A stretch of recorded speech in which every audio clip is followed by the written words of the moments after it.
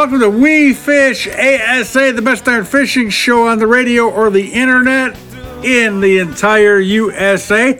I'm Steve Sarley, my partner is Dave Kranz, and We Fish ASA is always pleased to offer you conversation with the most interesting, the most informative, the most entertaining, as well as some of the biggest names in the world of fishing.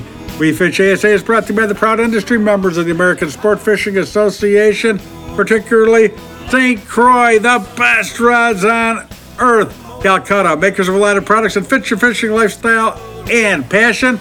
And Daiwa, we've got your bass covered. Boy, they sure do. Daiwa Reels. We Fish ASA presents a new episode of our 1 hour podcast each and every week.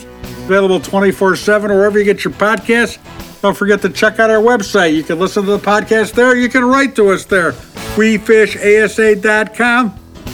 We Fish ASA is put together by our executive producer, the one and only Brad Neerman. He's with Berserk Productions down in Land O'Lakes, Florida. Hey there, Brad. Today's show features Dave Kranz talking to Dan Johnston from St. Croix about new baits versus old baits. Interesting topic. Very, very good. Then Dave's going to talk to a friend of ours, Jason Randall. He's an excellent outdoorsman and a true expert on the world of fly fishing. If you say you don't fly fishing, don't say that again until you're done listening to Jason Randall.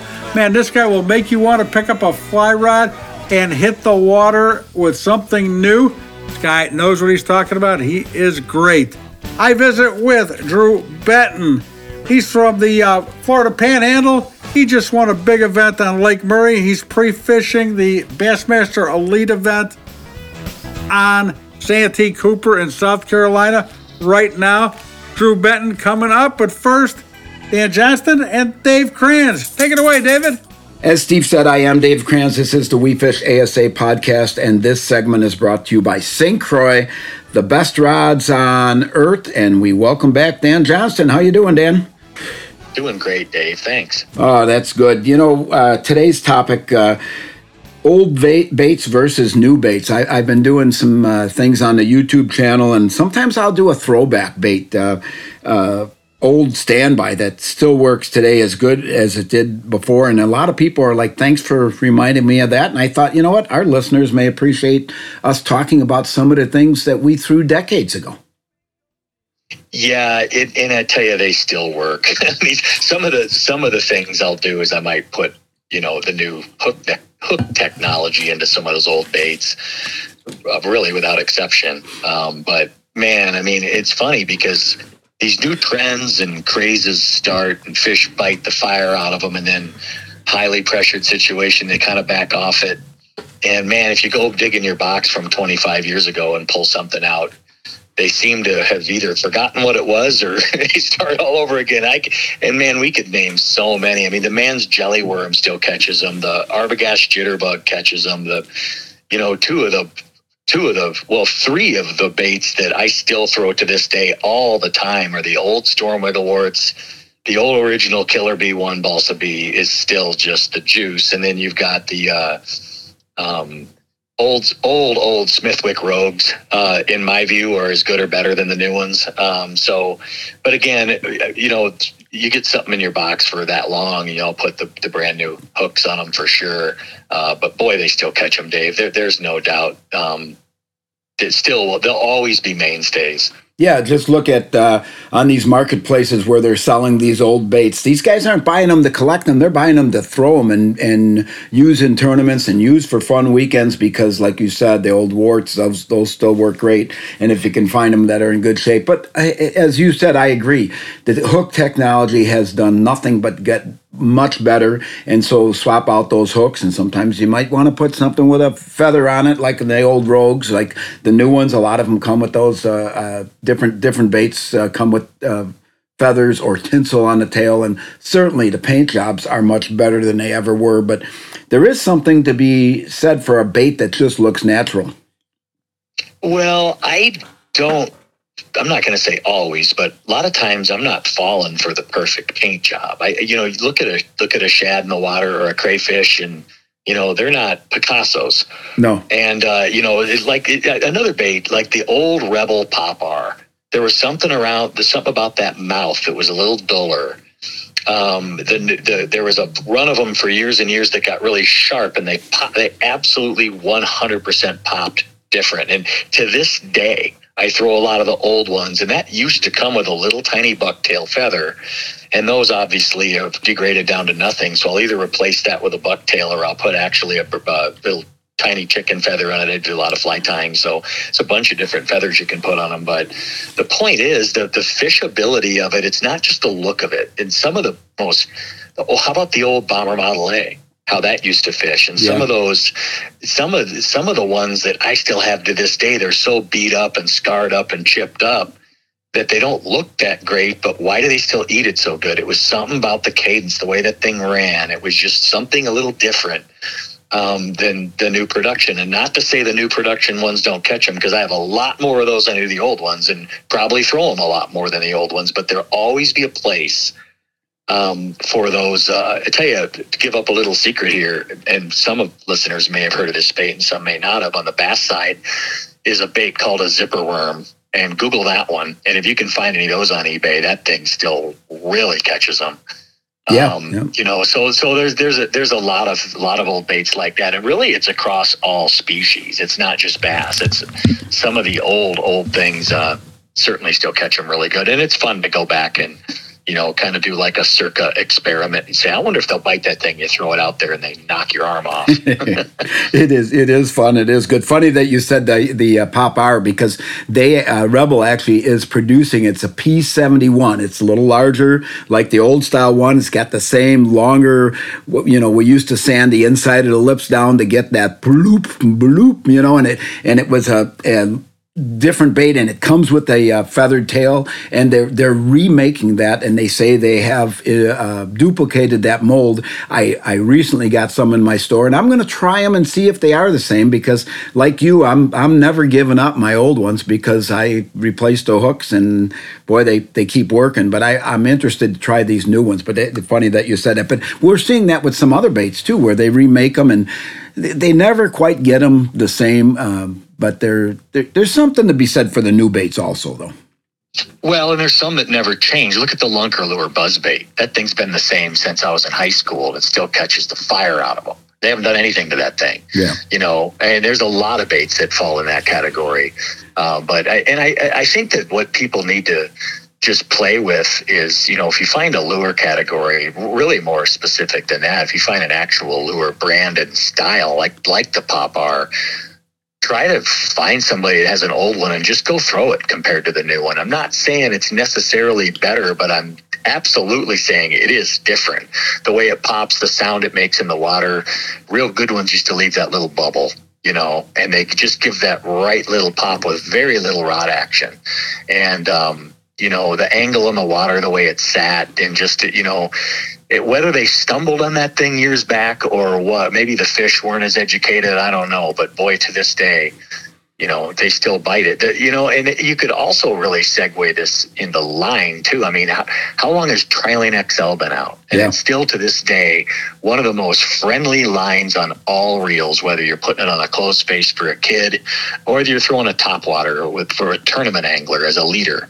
It's just good stuff. You know, it's limp. It ties every knot in the planet. It's got the perfect stretch rate. It's caught them for, you know, decades and decades. Then you have the other side of brand new advancements, especially with fused and braided polyethylenes that are just unreal on how far those have come compared to, you know, now compared to the old original spider wire. Yeah, and that's interesting you bring that up, because do these manufacturers test these lures with the new lines? Is that why these baits are different, because of the no stretch lines or the florals or the braids or the fused lines? That could be the whole reason why. Maybe it's not meant to be thrown on mono, or maybe it's, who knows? There's probably a million different angles on design that you come up with, but that'd be a good experiment to take some of the newer baits and throw them on all different lines and see how they really react. Well, I think to back up that point you're making, there's a reason why you find these old baits online for as much as they are. To your point, some people might be buying them to collect them, but most of us are buying them to throw them. And these are baits that have been around a long, long time. The old storm wiggleworts, the old pop-ars, some of the old rogues, just they're time tested and they catch them. And there's no better judge and jury for an angler that you throw it out there 50 times. How many bites do you get on it compared to something else you're going to throw 50 times? And the one that skews that graph, you're going to spend money on it, period. And that's why they are expensive as they are online. It's not just looks or legacy or heritage or their grandpa threw it. That could be part of it, but they just catch them. So it's good. It's a good topic because it's worth, researching some of those baits and trying to find some. They're still really all over the place. You might pay a little bit for them, but you can find them. And then when you throw them on today's technology, it really kind of makes it cool because it brings it to the new age. But it's kind of like having somebody has a collector car in a 57 Chevy, and once they get it out, they put it to the floor and the thing will still go like crazy. They still perform really well, but there's a lot of history to it, which is really cool. Yeah, absolutely. Any newer baits this year that really have caught your eye at all? Anything that you say that looks like it's something I want to try? There's so much, Dave, out there right now. There were some new custom colors in Megabass 110 that came out. I had to buy all 4 of them at the Bassmaster Classic. Every one of them looked amazing. One of them called Neon Perch, I about did a backflip on because it'll catch my walleye and crappie. Mm-hmm. Real kind of a dark day, clear water color. And then Yamamoto has a bait, Dave. You just did something on your YouTube channel, and I can never remember the dang name, but it's called a Yamamama something. Yamatuniki. There you go. But that bait, I remember looking at that with Trey McKinney in our booth, and we were both kind of looking at each other and looking at it and looking at each other and looking at it. And we're thinking, man, there's a lot you can do with it. I think you can throw it into a jungle and not hang it up, but it's soft enough where the hook will get through it. It's got a great size, great profile. It's the Yamamoto, so it's probably going to be pretty darn good. And there's just a lot of things out there that we're seeing, and it's one advantage being on the side of this, going to especially the Bassmaster Classic and going to ICAST, you see all these new baits come out. But those are just 2 right off the top of my head, and there's a pile of them. One thing that's really popular too, especially when you get in the Southeast, is all the custom painting that goes on. I've got to know a couple of them pretty well, and painting some baits for me and things that you really want for local areas that just are not on the market. And it's really cool. There's a lot of that. It's kind of cultish, and you get down to that part of the country, and it's amazing not only how popular it is down there, but how well they work. Absolutely, and always great information from Dan Johnston, and always good conversation. And I have fun doing this, Dan. I think you do too. And thanks again for being on, and look forward to talking to you next week. Yeah, thanks so much, Dave. Oh, no problem. That was Dan Johnston. I am Dave Kranz, and this segment was brought to you by St. Croix, the best rods on earth. The We Fish ASA podcast. We'll be right back.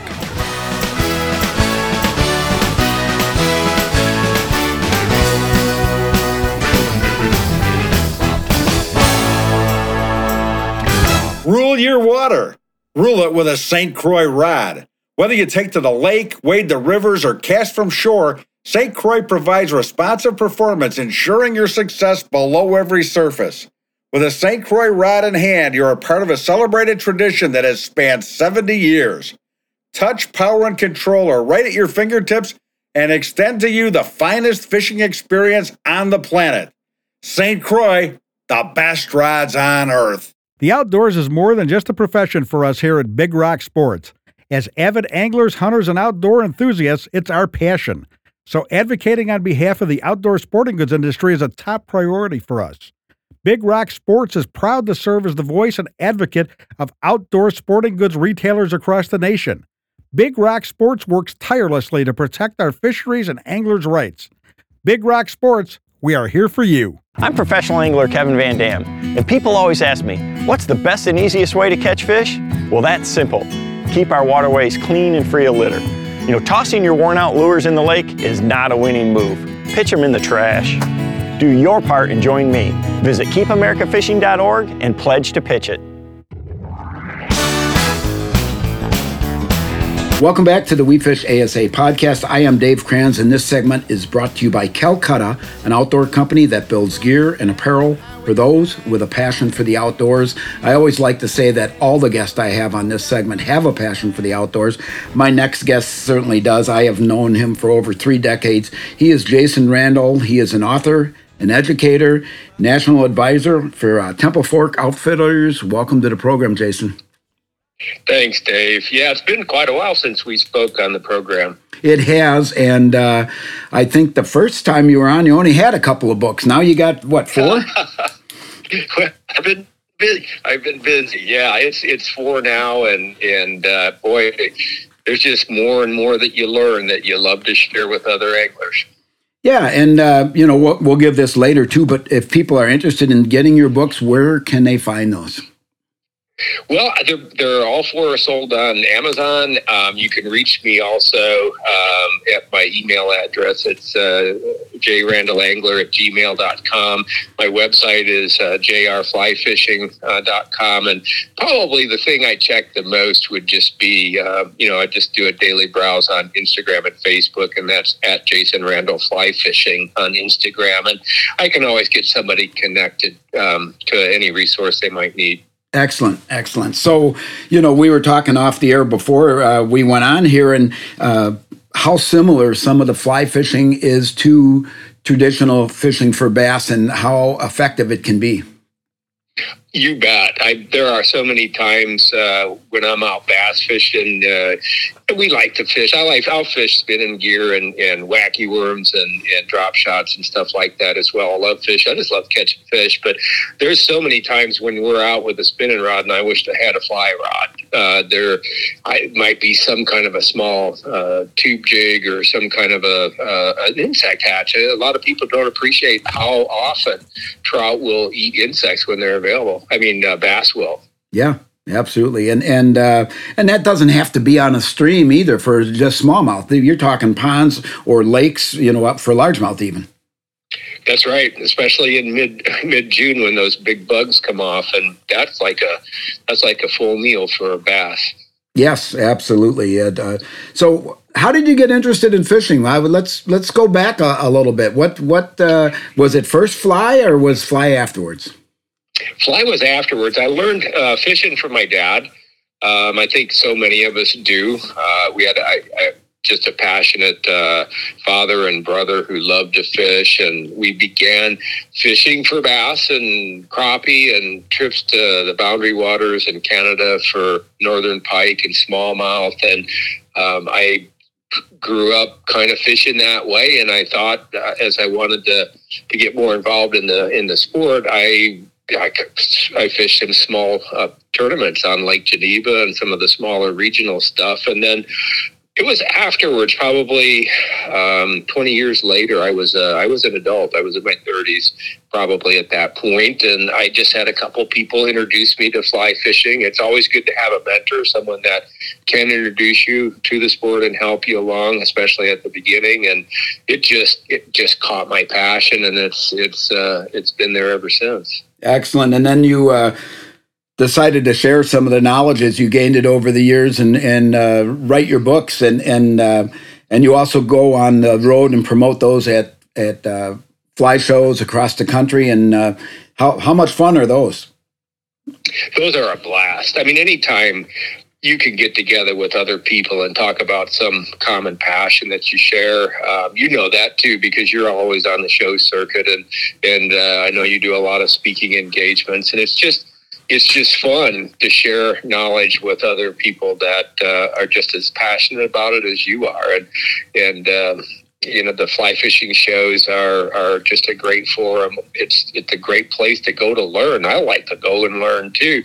And all of the major outfitters are there. The manufacturers reps are there, and it's just a great place to network.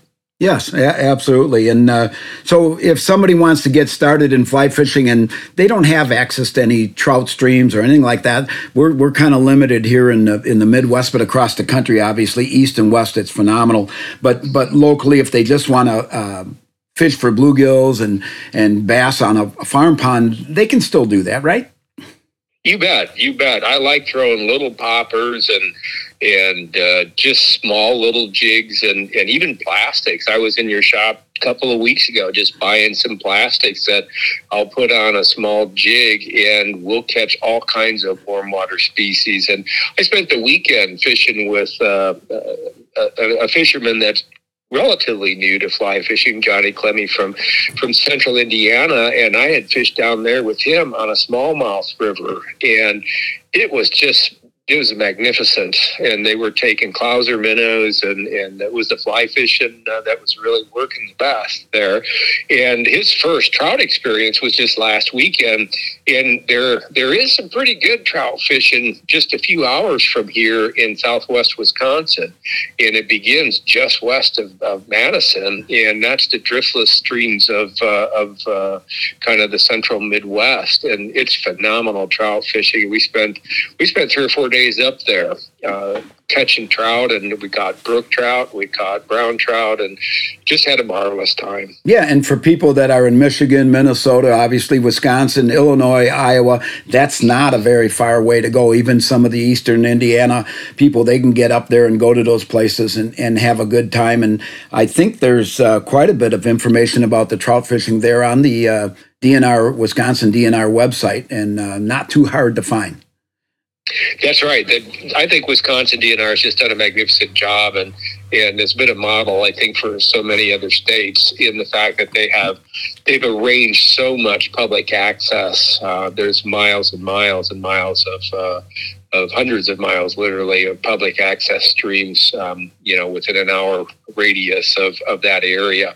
And it's not that far. You're right. From here, for us, you can be fishing on a good trout stream in about 3 hours. Yeah. And that's not bad. No, not bad at all. I have some customers that come into my retail establishment here, and they go up, they turkey hunt in the morning, and they trout fish in the afternoon. They just have a blast and just talk so highly of it. I have not got up there myself, unfortunately. I did fish some trout in Iowa years ago, in northeastern Iowa, and they had a stocking program there where it seemed like every week they would release, rainbows or browns, whatever they had at the hatchery, and that was fun. I did that, but that's been 15, 20 years ago since I've been able to do that. But yeah, there's opportunities to go out there and do that, and like you said, the smallmouth fisheries. There's so many streams in this country that have smallmouth. Absolutely. And we can fix that little problem you mentioned about not having a chance to trout fish in the last little bit here, because we could get you back up there and put you on some pretty good trout. But even in this part of the Midwest, the lower part of the Midwest, there's some great pan fishing opportunities. Every farm pond could be fly fished, and I've caught everything from catfish to bluegill, large and smallmouth bass, and it's just great. It's just another tool in the toolbox for most anglers, I think. Absolutely. So, National Advisor for Temple Fork Outfitters. Tell us a little bit about that. What do you do for them? Well, it's been fun. I've been with them probably around 6 or 7 years, maybe, and I was able to join the rod advisory team and the rod design team, and I'm now beginning to work on a third rod for them. The first two have been primarily nymphing rods, a little bit longer. The first one was a convertible rod, and I just love Temple Fork, or TFO, as they're also called in the industry. They are so willing to be innovative and be creative and challenge themselves as rod manufacturers. And the cool thing about it is that these are designed by fishermen, not necessarily just somebody sitting at a desk, but and they're prototyped and tested. And the first rod was a drift rod. We went through 2 years of prototype before we really got it to the point where we were ready to get it out there. And we knew it was going to perform. We knew there weren't going to be issues with it, and the guy that bought it would be happy with it.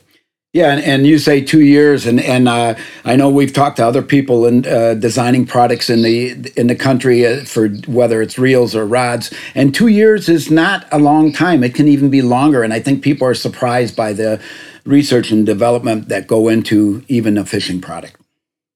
That's true. I think the guy that goes into the bait and tackle store or the fly shop, they really don't always appreciate the effort that it's taken to get those products on the shelf. And I blessed to work with another company, Scientific Anglers, and they have the same philosophy.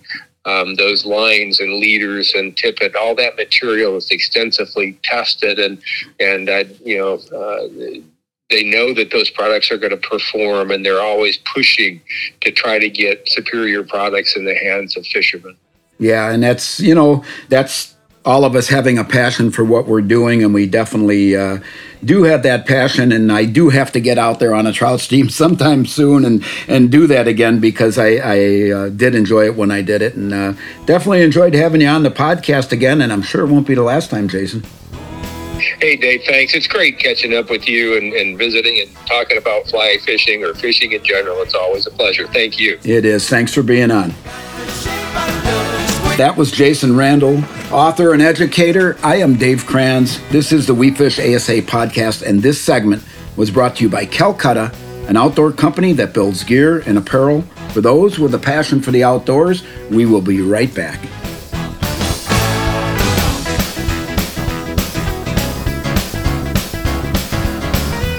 The outdoors is more than just a profession for us here at Big Rock Sports.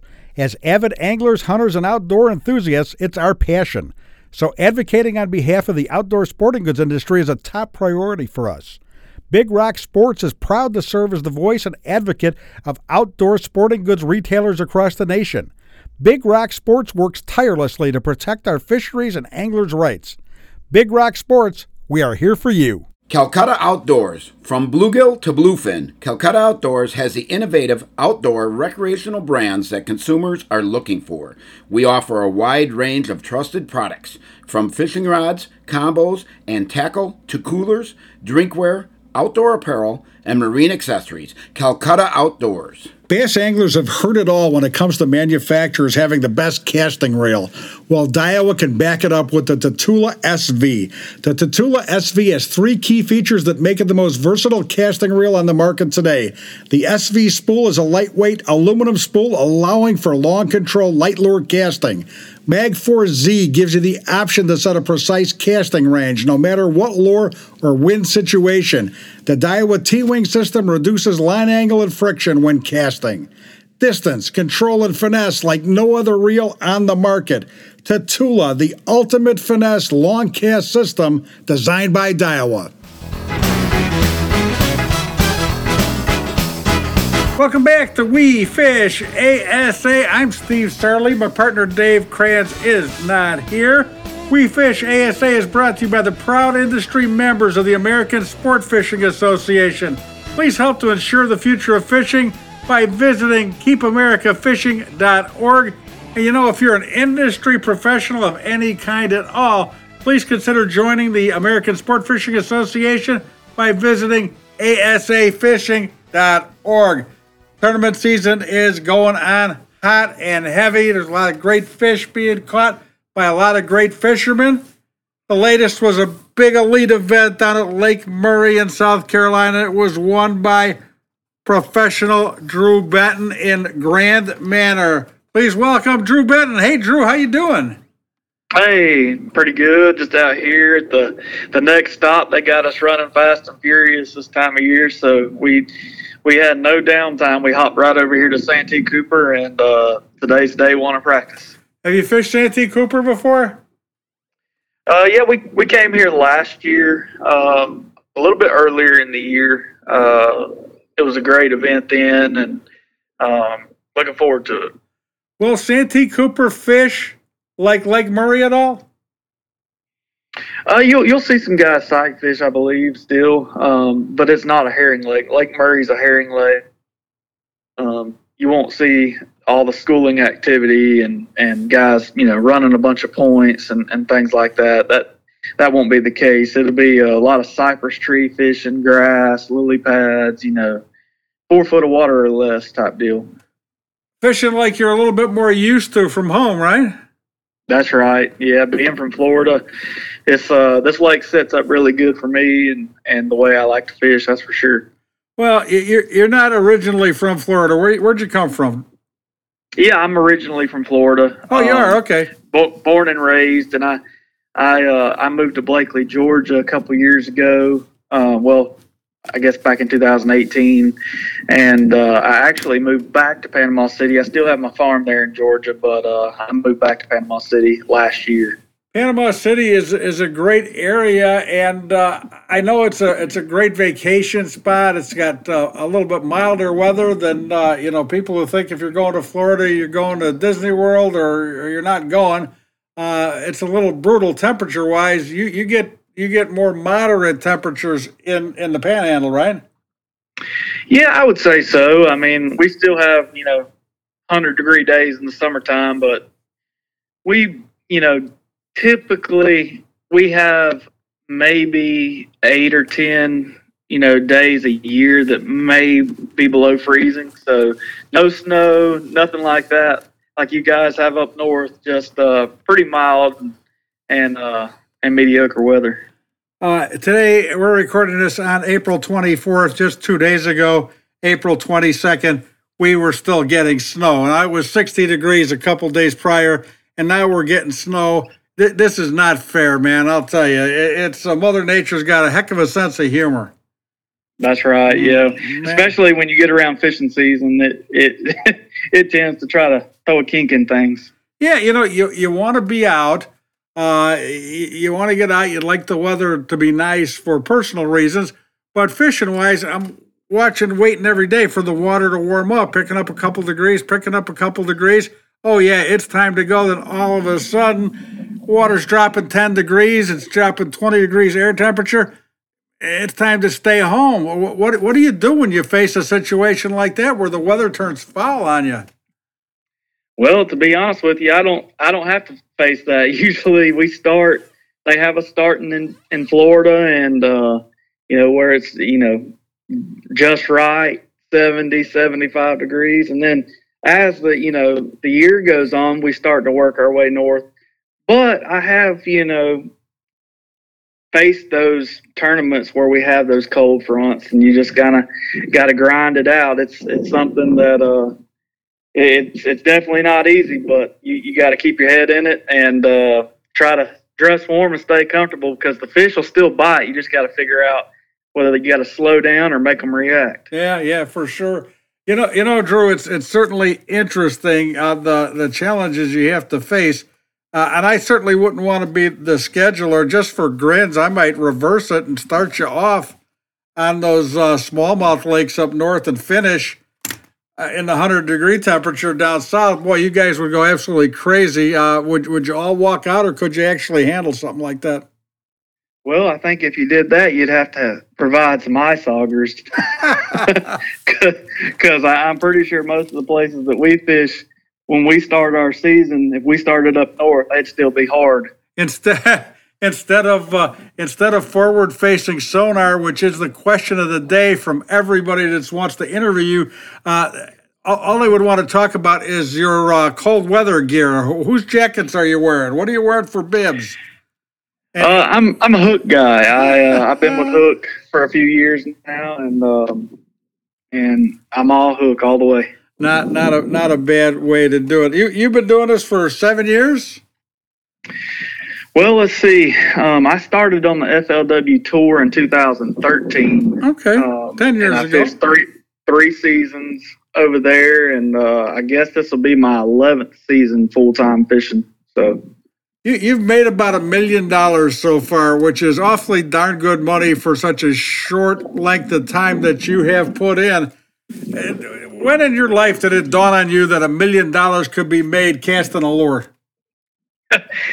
I mean, it's really a dream come true. I never really thought it would, turn into this. I wanted it to, but to be able to do this full time and to have provided for my family and made a decent living at it for 10 years now is truly a blessing.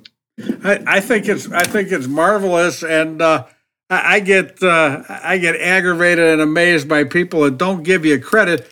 I've got a brother-in-law that'll say, wait a minute, this guy made $100,000 for catching a fish?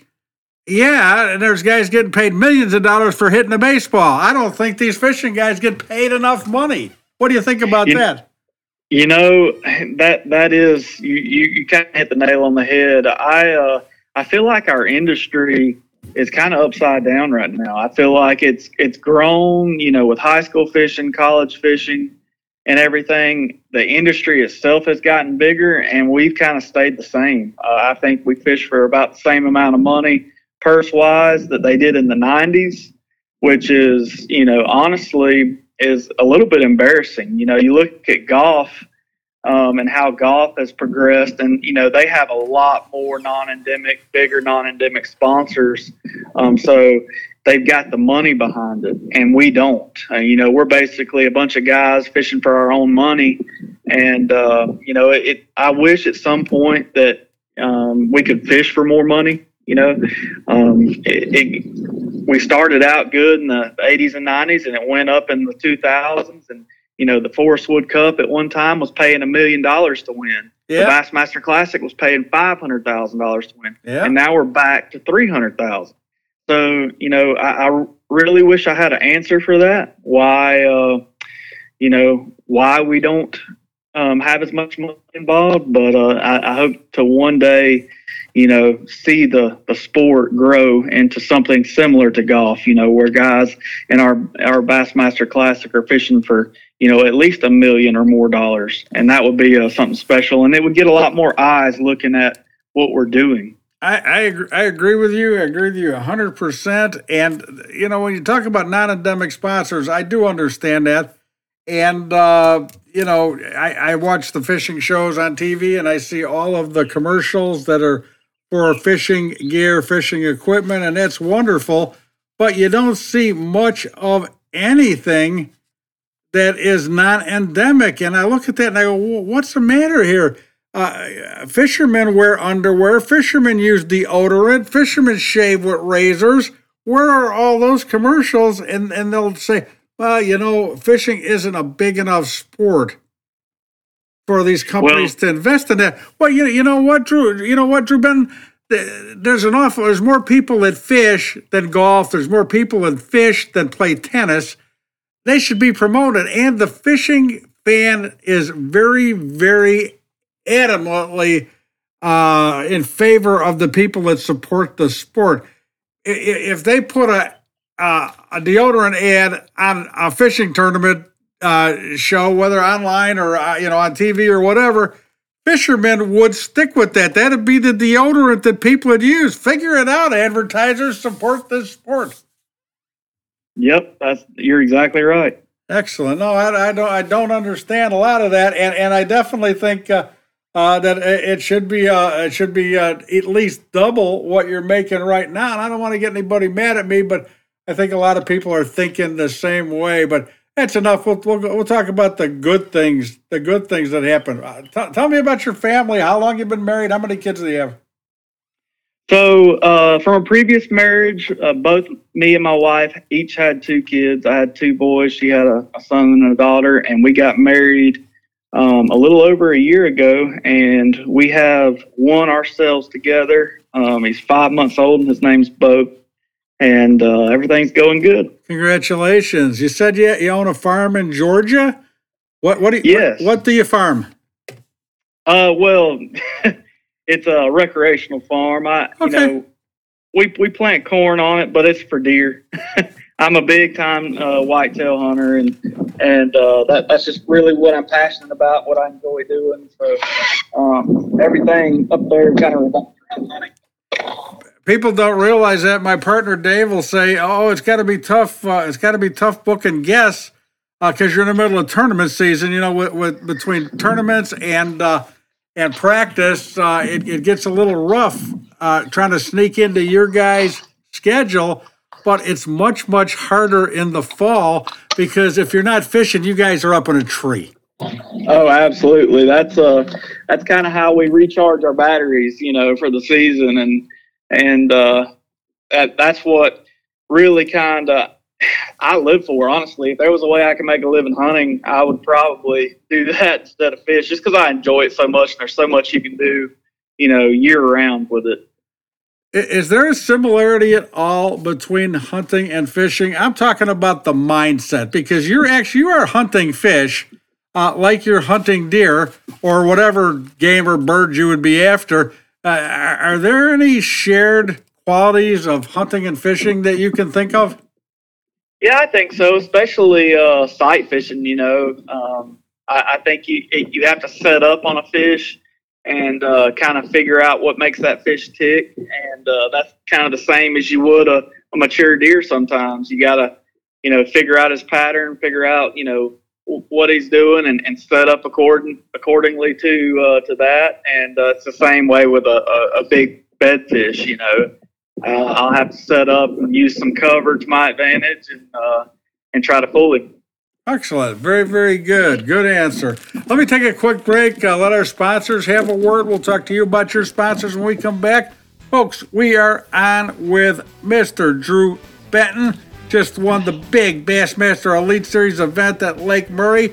He's on the water right now on Santee Cooper, practicing for the next event. Maybe he'll catch a fish while we're talking to him. But we'll be right back with more Drew Benton right after this.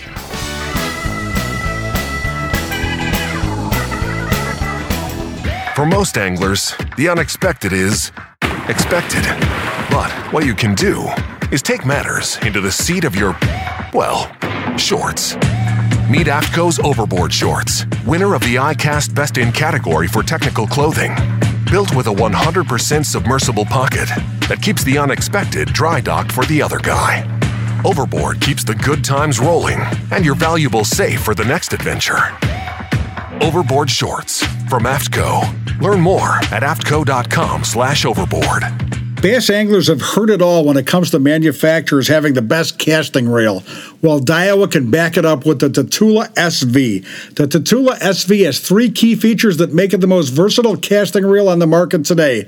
The SV spool is a lightweight aluminum spool allowing for long control light lure casting.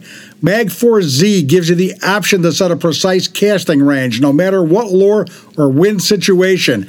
The Daiwa T-Wing system reduces line angle and friction when casting. Distance, control, and finesse like no other reel on the market.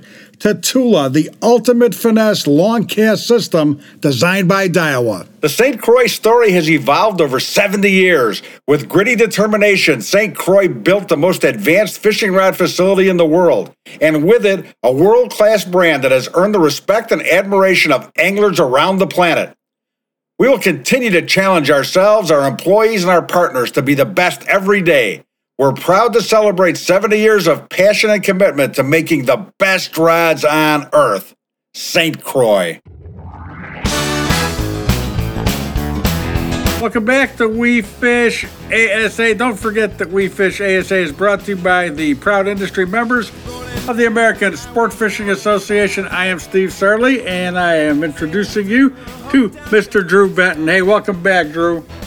Hey, Steve, how are you? Doing good. Talking about sight fishing, there's a subject that can cause a lot of arguments, whether it in a bar or on social media. There's people that love it. There's people that hate it. I think it's a phenomenal way to fish, and it takes a whole different set of skills to do that. Why do you like sight fishing so much? Well, for one, the region that I'm from, they spawn about 3 to 4 months out of the year, and you have to be competitive, or in order to be competitive, you have to be good at it. And that's the reason why, I kind of took to it so well and enjoy it so much, is because, it's kind of the deal around the house. And like I said earlier, it's there's a lot more to it than just finding a fish and throwing your bait in there and catching it. You've got to figure out what mood he's in, figure out, what part of the bed it likes, what kind of bait you got. There's a lot more that goes into it than people think. Anybody can go and catch one that's, easy to catch on bed that's just locked down and ready to go. Yeah. But catching those ones that are more difficult and putting that puzzle together is it's intriguing to me. All right. You approach a spot, you see the bed, you see a fish on that bed, you're going to work this. How do you work a bed? Do you start out at a distance and then make the next cast closer and the next cast closer, or do you go for the gusto right away? No, I put the bait right in there right away, and you can watch that fish and really tell by its demeanor and how it acts, and how fast its fins are moving, and it'll tell you how aggressive he's going to be, or how much he's going to tolerate.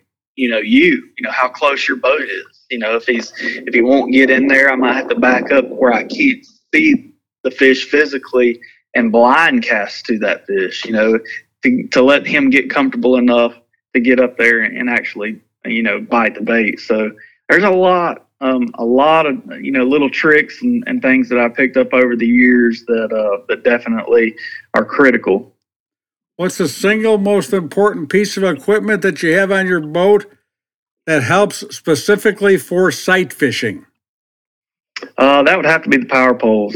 Okay. I have 2 8-foot power poles, and being able to, position the boat again, the setup is so key.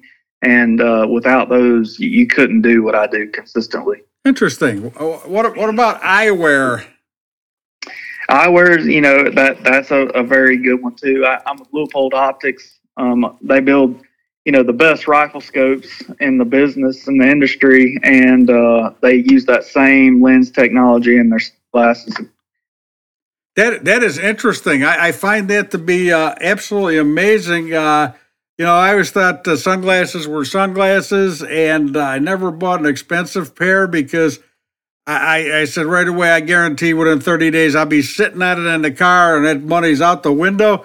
I finally invested in a good pair, and man, it makes a world of difference. And learning more and more about this, I've got a friend who's a good sight fisherman, and he said, I said, what should I get? He says, well, you need this, and that. I said, wait, I'm not, spending as much on sunglasses as I'm doing on my rods and reels.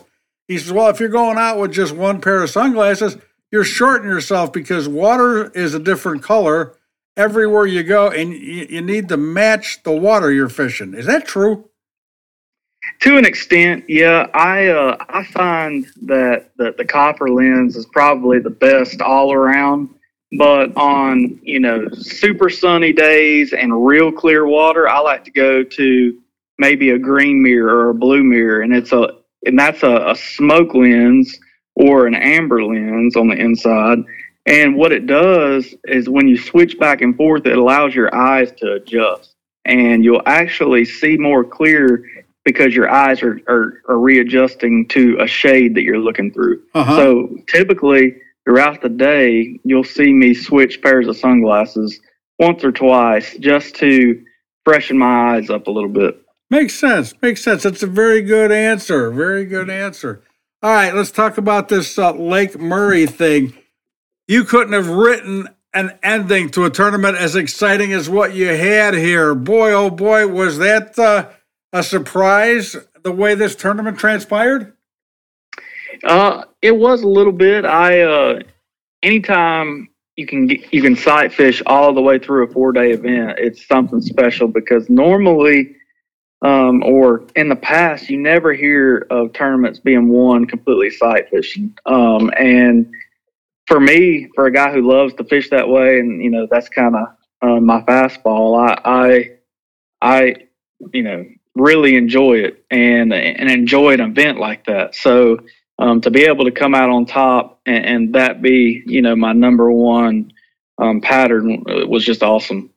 You did well to start, then you faded, and you came back exceptionally strong. Great bag, great fish. It was wonderful, and you did doubt yourself during this, right? A little bit. After day 3, I kind of felt like I was out of fish, and I was letting it slip away. And when I slid in there in the top 10 and and kind of seen how close the weights were, I knew I still had a shot. Anybody in that top 10 had a shot. You just had to go out and have a big day. And that's what we set out to do, and that's what we accomplished. Did you do anything wrong leading up to that, or is it just fishing? You know, not everything works out all the time. The best laid plans, yada, yada. It doesn't work out, and you just got to have at it again. Did you make any mistakes on the water?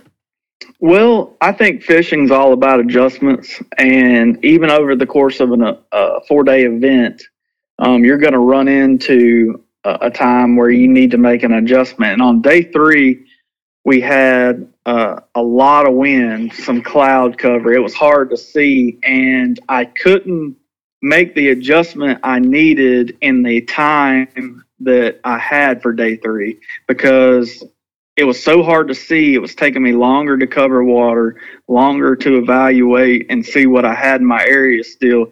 And I needed to change areas, but I didn't know that at the time on day 3. After day 3 was over, I knew that I needed to change areas and you know, kind of expand and figure things out. And that's what I did on day 4. And you can see the results. It just, sometimes you can't make the adjustment in that day because you've got to let that day play out. If that makes sense. You did some great work with square bills. Why were square bills important in this tournament? Well, number one, the water was so clear down there where the shad were spawning on those riprap banks that you had to burn a bait to get a bite. You had to not let that fish get a good look at your bait. And a square bill bouncing around, ricocheting off all that riprap was a good choice. I could get parallel to those rocky banks and points, and I could throw it and wind it real fast and get that reaction bite. Yeah, I saw you not only, you know, most people will change size, change color. You switch from one make of square bill to another make, which I found interesting, and proof that not all lures are the same. Well, it really, to be honest with you, didn't have anything to do with the make or the action. It was just a clear crankbait. I started with a Bagley Pro Sunny Bee. Bagley's a sponsor of mine. They make exceptional balsa baits that catch fish better than any hard plastic crankbait out there.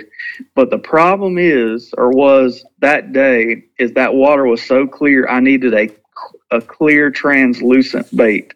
So that fish didn't get a good look at it. The first few fish I caught on the Bagley, they ate it really well. But then as the sun got higher and that, the fish can see better, I started hooking them in the side of the face, and then I hooked one in the back.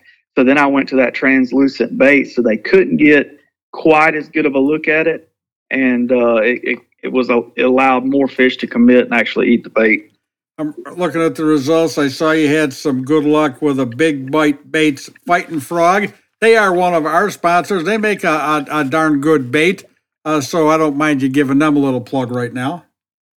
Yeah, that Fighting Frog, I tell you, I've probably made, at least half of that $1 million in earnings probably off of that Fighting Frog. It's a phenomenal bait, whether you're flipping cover, heavy cover, flipping wood, or sight fishing. It's a bait that has a good kicking action when it falls, and it can mimic a ton of different forage. It can mimic a crawfish, a bluegill, a shad, just based on whatever color you're throwing.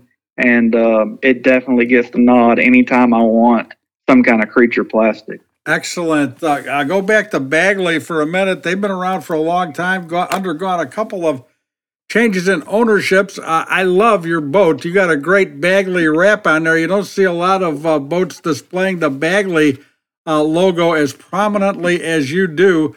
But I'll tell you something. I absolutely love the Bagley Bango lure. As a topwater, I just find that to be one of the most effective baits out there. I'm a Bagley fan, and you must be glad you're hooked up with them. Yeah, being, they were originally a Florida company, and, the rivers and lakes around the house that I got my start on, that Bango lure was a staple on everybody's front deck. And being a bait that I grew up around and a brand that I grew up around and grew up fishing with, to be able to represent them now, on the biggest stage in fishing is just awesome. I've been with them through those leadership changes or ownership changes, and everybody's been, really great to work with, and they're a great company to represent. I think they're doing as well as they have ever done right now, if not better. Tell them all I said hello, and to keep making great products like they do. You're on the boat right now. You are pre-fishing Santee Cooper in South Carolina. This is going to fish a little different. Are you looking forward to this tournament? And how do you tolerate no breaks in between tournament? You go from one to the other, man. You barely get a chance to do anything to relax. Yeah, I think it's going to fish pretty good. I don't think I think the top weights will probably be a little bit higher than we had at Murray, but the cut weight might be a little bit lower. So, at Murray, it took over 17 pounds a day just to make the 50 cut. I don't think you'll necessarily see that here. I think you'll probably see somewhere in the 14 to 15 pound range a day to make that 50 cut. But your top guy, I think, will have, close to 90 or 100 pounds. And that's going to be what it takes at Santee. As far as, back to back, yeah, I fished now 8 days straight. Some of those days, daylight to dark, the practice days. And to be honest, today's kind of really been a wash for me. I've been on the phone. When you win an event, you kind of got to do these interviews and things. And I don't hate it at all. Don't get me wrong. I'll win every one of them and take a day off to do this stuff. But as far as a practice day and me getting any work done today, it's been tough. I'll be honest. Excellent. Well, thank you very much for your cooperation. Your schedule is incredibly tough, and to take a half an hour out for me means a lot to me. I really appreciate that, and I hope you do really well in this tournament and the rest of the season. You're still a young guy. You're an up-and-comer, doing nothing but improving all the time, folks. Drew Benton is a name to watch out for when you're looking at those elite results. I got a funny feeling you're going to find this guy making the cuts, making the top tens. Watch out, world. Drew Benton is out there. Thanks, man. We'll talk to you soon. All right. Thanks for having me. Drew Benton, thank you for being with us. We appreciate it. That wraps up this week's edition of the We Fish ASA podcast, the best darn fishing show on the radio or the internet in the entire USA. I'd like to thank today's guest, Dan Johnston. I'd like to thank Jason Randall, Dr. Jason Randall, author extraordinaire and fly fishing expert. Man, he knows his stuff. Another guy that knows his stuff, Drew Benton, talking about sight fishing, an interesting subject. Got some great tips there, great product mentions.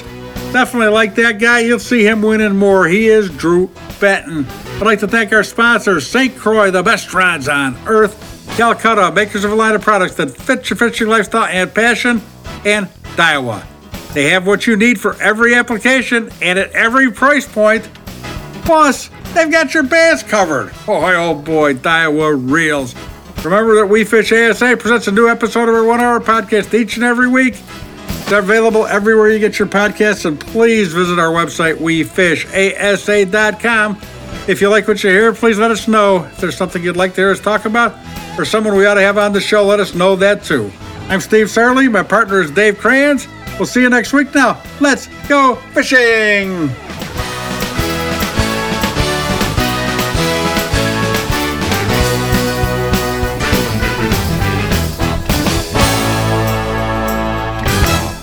I'm professional angler Kevin Van Dam, and people always ask me, what's the best and easiest way to catch fish? Well, that's simple.